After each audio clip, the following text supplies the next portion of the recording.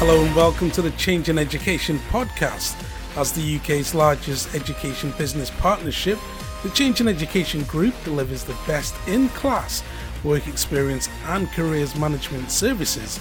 Why not find out more? Check out our website, changeineducation.co.uk, and send us an email, info@changeineducation.co.uk. In this week's episode, company directors and co-founders Matthew Hodgkinson and Stephen Hackney will be looking at all things risk management and discussing effective strategies to remove barriers and make this process as simple as possible.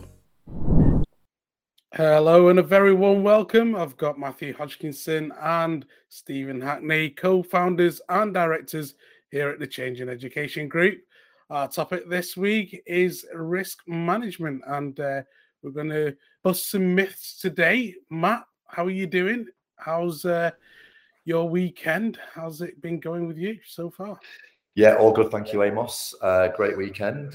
You'll know about it. We were there on Friday evening for our Change Education Christmas party. A couple of pictures on LinkedIn.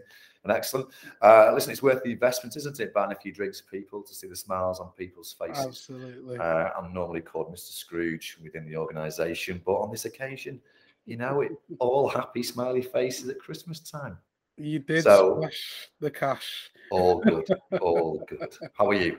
I'm good. Thank you very much indeed. Looking forward to this today. Risk management and risk assessment. What's that all about? What does it mean? Yeah, well, it's obviously really important, isn't it? You know, first and foremost, safeguarding the students, safeguarding the employers, confidence from the school's point of view, confidence from the employer's point of view, confidence from all wider stakeholders, including parents and guardians. You know, so first and foremost, this is something that every single educator, third-party provider, student, employer must get right. And I think what we're going to do today is talk about what needs to be done, how it should be done, most cost-effective way, most streamlined way of getting it all done. And really, coming from my point of view, I mean, you know, Steve works from the tech side of the business here, so he'll hopefully talk about how good technology is, and how good our technology is in completing risk management. But ultimately, you know, I'll talk about a common sense approach towards it. Yes, we need to make sure everything is safe and secure, and all the big ticks in the appropriate boxes, but can't make it too arduous for everybody, because that, Amos, is why work placements have often fell through in the past. Yes, indeed. And it's a common sense approach there, Steve, that Matt was talking about. But ultimately, where does the buck stop? Does it stop with the employer? Does it stop with the student? Or does it stop with the school? Well, it's a shared. Morning, by the way, Alex. Yes, I had a great time on the weekend as well. Thanks for asking. No, it is a shared responsibility. So ultimately, if we all go on now and Google HSE and work-based learning and risk management, and what we're being advised is the correct and pragmatic way to manage work-based learning to enable students to go on work placements, then the sentence really says that it's the employer's responsibility to make sure that's a safe environment for the student. However, it's the educator or service provider's responsibility to make sure that employer is self-analysed, that they've been encouraged and made sure that they've gone through a self-assessment process to make sure that student will be safe, and that there's some key points within that process that will make sure and offer us confidence that, you know, that is a safe environment for a student. So, yeah, when I say it's a shared responsibility, ultimately it's the employer's responsibility, but the student, the parent, the educator, and the service provider all have a responsibility on that journey to make sure that the student is prepared effectively and understands what health and safety in the workplace is. And it's also then important that the employer offers the student an induction on the first day, so that they're fully aware of what the potential risks are, and so that the student is never put in harm's way. And obviously that's what the employer would do prior to the student attending, would be self-analysing what the student can and can't do, and you know, the areas within the business that they won't be taking an active part in, and the areas of the business they will. Yeah. Is it a standardized approach, Matthew, or is it a one shoe fits all, or is it very bespoke to the specific employer, the sort of assessment you do? Yeah, that's a great question. In previous years, it was very much a bespoke approach. It was a very costly approach as well. That a lot of providers, third parties, EVPs, risk assessment companies would be charging a fair penny to complete an on-site assessment of that employer. And if we think about it like this, if I am to go and risk assess an engineering plant, a chemical plant, a mechanics, I have to know the intricacies. I have to know about the risks that I see in that particular workshop, in that particular industry, in that particular chemical plant. And I'm not best placed to do that. Even if I'm a qualified risk assessor, I've got my NEBOSH qualification, I've got my RIDDOR qualification, I've ticked all the boxes there, but ultimately I'm not best placed to be going into those particular industries. Therefore, a standardized approach to risk management ensures that the employer is the person who ticks the final box and gives the final signature to say, we've looked at all our risk management policies, procedures, and we're happy that a young person can come on placement with us today. So I think that this is something that we need to tackle within this podcast, that a lot of schools, parents, third parties will probably overcomplicate what really is a simple exercise. And it's simple in the fact that the employer is the person, that organization, to best manage the risk within their own environment. So our role is to ensure that all the administration along that journey is completed through our software. That's what we build. We build software to ensure that risk management techniques, risk management is completed properly. But at the end of the day, Amos, it's one simple template completed by the employer, and it's their responsibility. Young people are employees for that week. And this is something that we must touch on again today. That young people are employees, therefore the ultimate responsibility falls with the employer, as long as they have been provided with the information on the students' medical needs, extra special requirements, PPE requirements, etc., that we do and other third parties will do through their software. So it actually comes down to policies and protocols rather than a bespoke risk assessment per industry. Because if that happens, then the cost of completing what should be simple risk management becomes quite arduous. And then we're in that notion again, Amos, of putting employers off the process. Yeah, I can imagine as well, if it's involving a lot of cost, time, that certainly puts employers off. Steve, Matthew was talking there about the tech side of this. How does technology help? Where do we come in to support employers and schools? Yeah, so traditionally, as Matthew pointed out, that if we go back for us 14 years, 15 years, and preceding that, for companies that were doing risk management before then, they were using obviously paper. In fact, they were using carbon paper, because it would give they'd fill it in and there'd be 3 copies, one for the employer, one for the student, and one for their database. So, we would never lecture anybody, any organization, how to do risk management. However, we find that with our clients, there's very differing levels of risk management. The spectrum is quite vast between a simple basic form, are you going to look after the student, yes or no, to a full visit with 40 questions under 20 different headings, and so we wanted to make sure that we as a company managed risk based on our own perceptions of the HSE guidance. So we needed to create, we didn't want it to obviously be paper. Obviously paper makes it very difficult to manage, track, implement. And so we wanted a system that would enable us to see, very simply, which risk assessments needed to be completed. So it would give us a CRM. It would make it easy for us based on the placement dates to see which we needed to do in what order, and it would give us a digital form that we could then use, so we could ditch paper.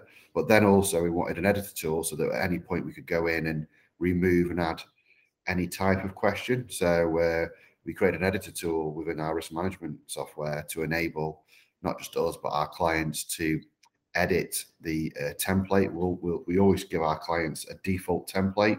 However, if they want to edit it based on their own need, they can change, they can remove, they can add, you know, different types of questions, yes, no questions, or long text questions, or short text questions. So I think that we've got to a point now that you can manage risk as a client of Change in Education and Connect.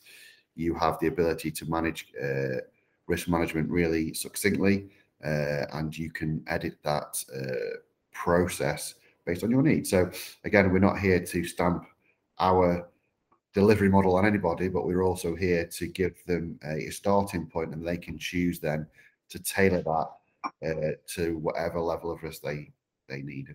So basically how it works is we have a CRM, so you see what you need to do. We have a default risk assessment tool template. We have a editor tool that allows you to go and change it. And we've also created a piece of tech where you can actually have industry-specific risk assessments if that's what you want to do. So you can actually have tailored risk assessments based on each industry that's out there, such as engineering or farming or administration, so that you can alter the questions so that employer is getting, you know, industry-specific questions as well. So yeah, we've really got an intuitive piece of tech. We've also got a verification process that, you know, if once the employer has completed the risk assessment, a staff member can then go in and review it and verify it before it actually gets authorized and signed off. So again, we're trying to come up with tech to make life as easy as possible, and obviously that's complemented by our automated functionality. So the last bit I was going to mention now is that obviously when you're dealing with high volumes of risk management, you want the software to be working on your behalf. So we have automated functionality that will start the risk management process without any human interaction, so that you can get ahead of the game when you're dealing with high volumes of risk management. And again, you couldn't really do our job in this day and age, based on the old practices where somebody would get in a car, go visit an office, spend half an hour there, filling in a piece of paperwork. It's just not, it's not safe actually, and it's not an effective way of working. And so we've obviously created tech to be fully safe and compliant, but also be efficient and making the staff's life as easy as possible, but also making all those parties we originally mentioned, making their life as easy as possible, so that it's not, as Matthew pointed out at the very beginning, it's not a barrier, and work placements are successful, and it's not a barrier for an employer getting involved. Thanks for that, Steve. Matthew, Steve covered quite a lot there. You know, it's it seems that, you know, the system that we've got in place does a lot, from automation to being very specific to certain industries. So if skills want to base their risk assessment on a particular type of sector, they can do so.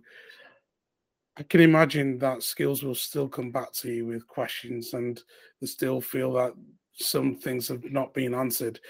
Could you give us some Mythbusters? What are the sort of questions that, you know, skills are constantly asking you, and this is an opportunity for you to put it out there so that we can address this now?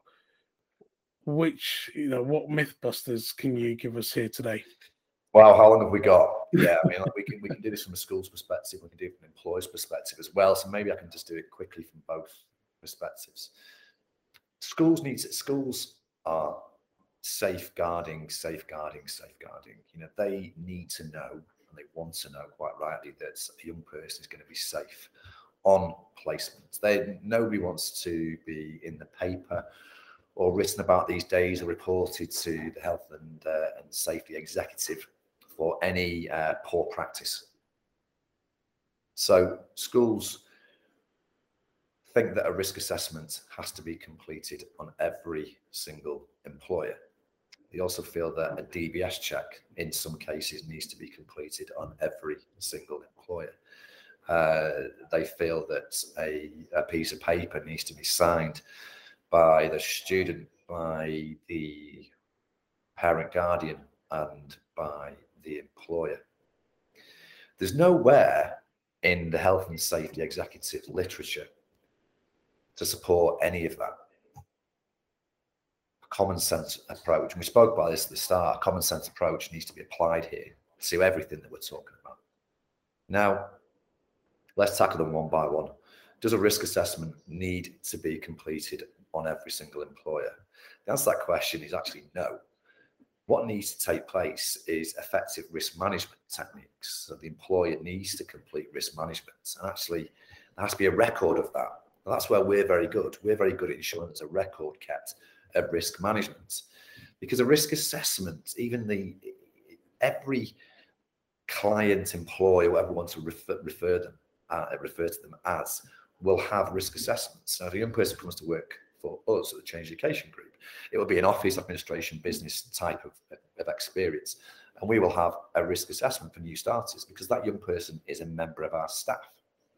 Now, what we don't want to do is start to fill out risk assessments individually for that young person. These, in the past, I've seen them as 3, 4, 5-page documents. Well, at that point, I'm going to turn around and I'm going to say, I haven't got the time, and therefore I can't take the placement. And really, all that should be happening is that the organisation should be ticking boxes and signing off to say that they have all those measures in place. Once they've signed it off, it is the responsibility of the organisation.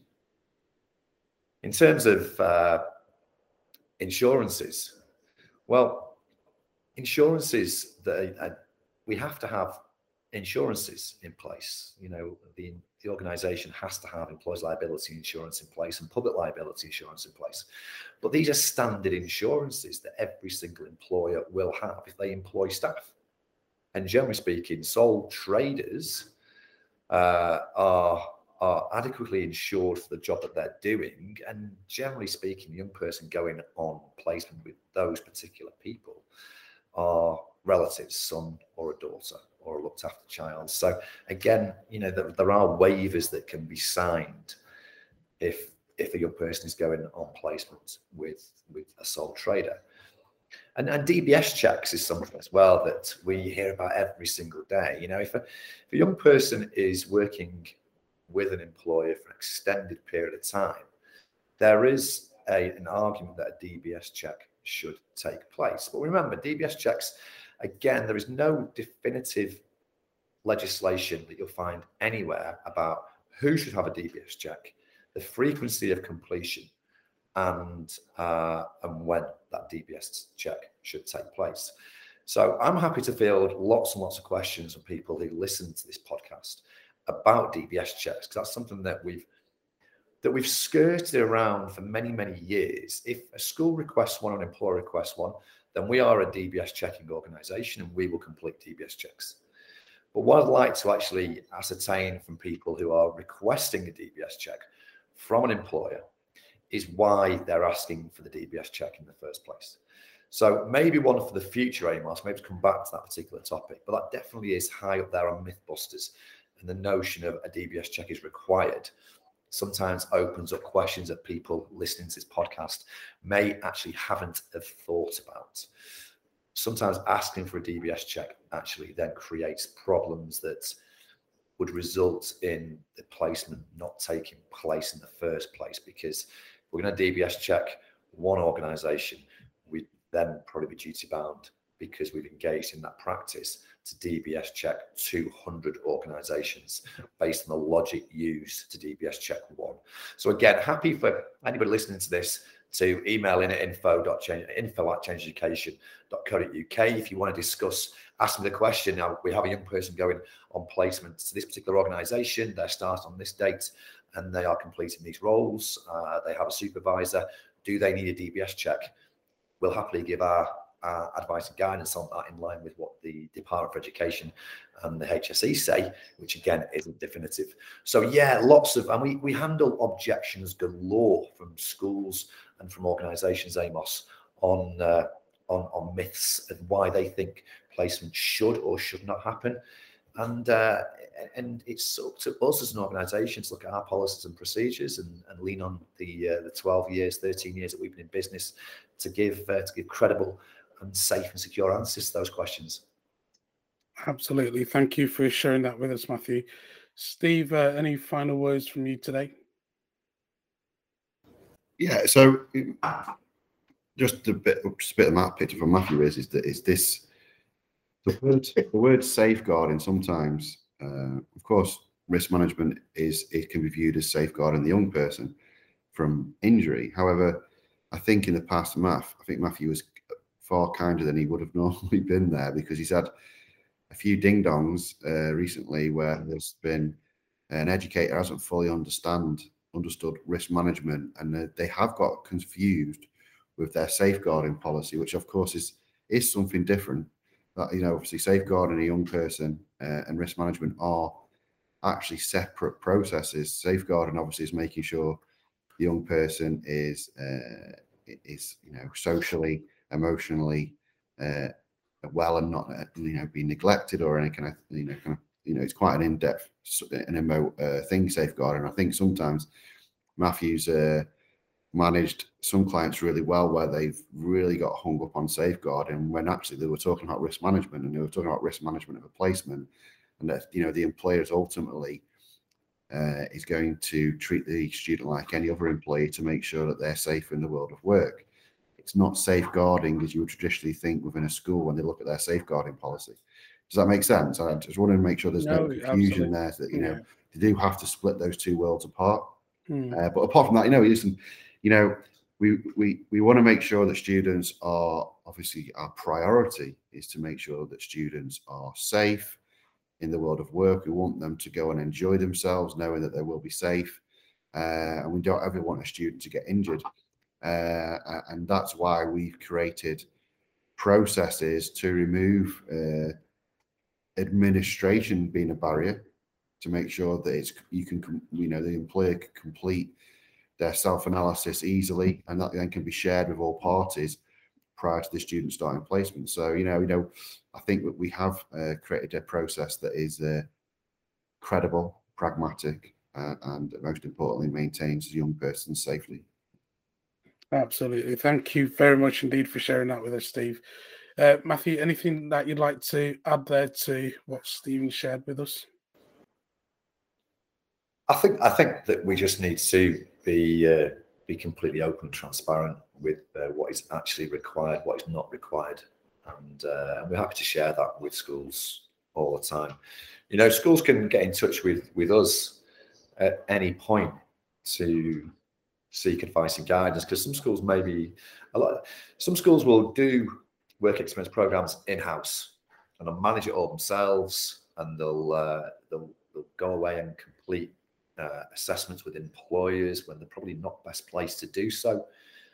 They'll then raise further questions, and the schools that do it themselves may end up going down a little bit of a rabbit hole that they never expect or intended to go down, because once you start asking questions of an employer, there'll be more questions coming back at you. And I don't think the schools that do it themselves will have adequate resources and expertise in place. And that's not taking anything away from the person assigned to do it, because in my experience, and this was me when I was working at a school in Manchester, I was supporting with the work experience programs and the wider careers curriculum. So I understand that these jobs are often dropped on people from the top down. But if I wasn't back in that position again, knowing what I know now, I definitely instruct a third party to do it, because you just don't want to be going down that rabbit hole of asking questions of an employer, which could be industry specific questions.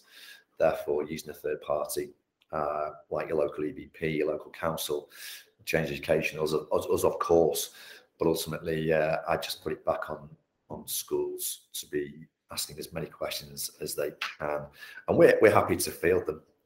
We have a risk assessment manager in place, so I'm no expert, but all we can do is make sure that we again apply a very much common sense approach to the guidance that we're delivered. So Amos, info@changeeducation.co.uk. Go on our website, drop us a message, reach out to us. Any questions regarding risk management, and obviously try and separate the two, which Steve alluded to in terms of safeguarding, then we're more than happy to to field those questions. Hey, listen, it might lead to a new customer, but ultimately it might just lead to us saving time and money for a school that wants to continue down the road of doing this themselves, which, you know, they're more entitled, they're absolutely entitled to do so. But we're here to help. Thank you very much. Thank you, gentlemen. And there we have it, risk assessment, and answered some great questions there. But of course, if you've got any further questions that you'd like to ask, as Matthew said there, you can connect with us, send us an email, info@changeineducation.co.uk. Visit us online, changeineducation.co.uk. From Matthew, from Steve, and from myself, Amos Madge. Until next week, thank you very much. Take care. Bye-bye.